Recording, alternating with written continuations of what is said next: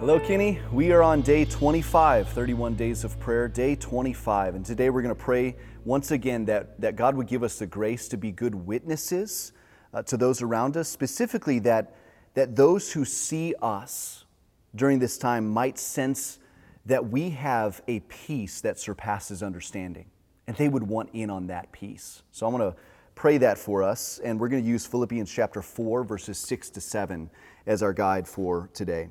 Philippians 4, beginning of verse 6, it says, "Do not be anxious about anything, but in everything by prayer and supplication with thanksgiving, let your requests be made known to God. And the peace of God, which surpasses all understanding, will guard your hearts and your minds in Christ Jesus."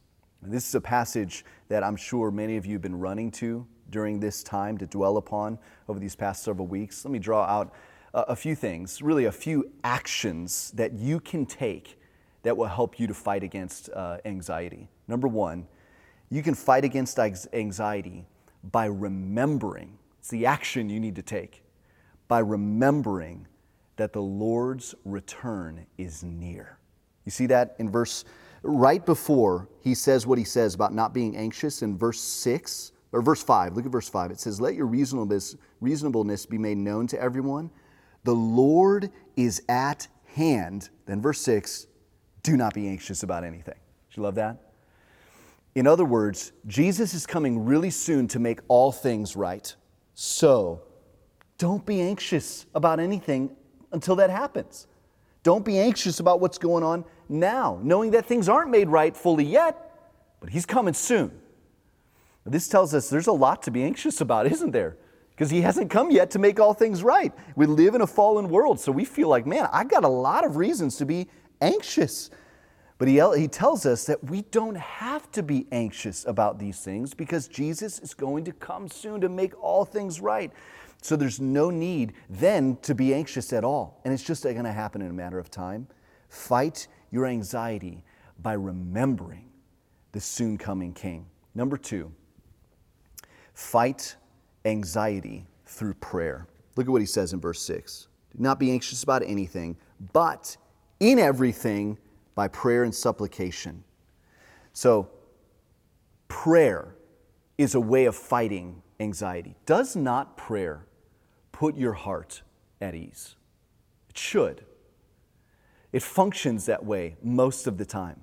When we don't pray, I want to propose to you that's when we are most anxious because we're relying upon ourselves or we're trusting in our circumstances to change. We're not trusting in God. This day, I had several very trying opportunities, trying situations where I felt really anxious. And the anxiety just built and built and built and built. And then when I remembered, hey, I should probably pray about this, and I did, you know what happened? Anxiety started to lessen. And I kept praying. And I kept praying. And it lessened and lessened. When we pray, we are relying upon God. And therefore, that's what will put our hearts at ease. God. Not trying to fix the circumstance yourself. God does it. Don't be anxious. Start praying. Number three, fight anxiety through thanksgiving. You see what he says there in verse 6? "Don't be anxious about anything, but in everything by prayer and supplication, with thanksgiving let your requests be made known to God." With thanksgiving. How does thanksgiving help us not be anxious? I mean, just think about it. Usually when we're anxious, we're experiencing some sort of discontentedness in our hearts, aren't we? We're anxious about something because our hearts are discontent about something. But when we're thankful, we experience contentment in our hearts, don't we? You just try to recount all the things in your life right now for which you should be thankful and start expressing your thanksgiving to God. And see what that does to your anxiety. When you fight to be thankful, anxiety goes away. Number 4, fight anxiety by relying upon God's peace, not upon your understanding. Look at verse 7.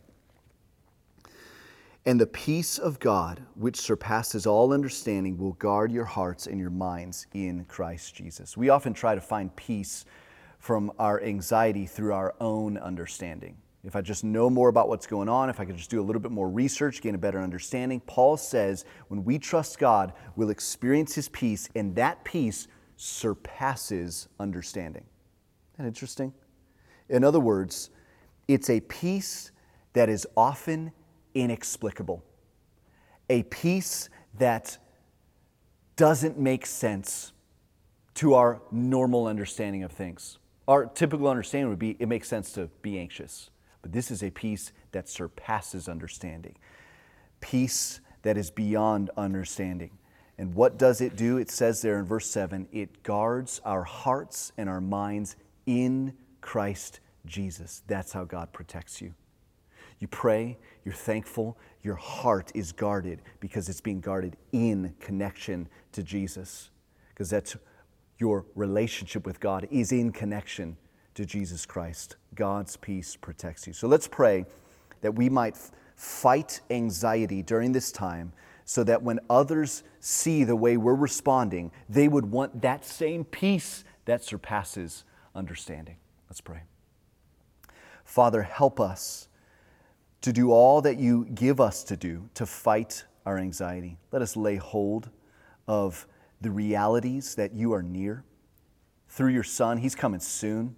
Let us remember that. Let us remember to pray. Let us remember to be thankful. Let us remind ourselves that you're the God of peace who guards our hearts. Oh God, give us such grace to have peace during this time, a peace that surpasses understanding, so that when others look upon us, they may say, I want that peace. I want that during this. I need that during this time. And then they know Christ, the God of all peace, as a result. We pray these things in His name. Amen.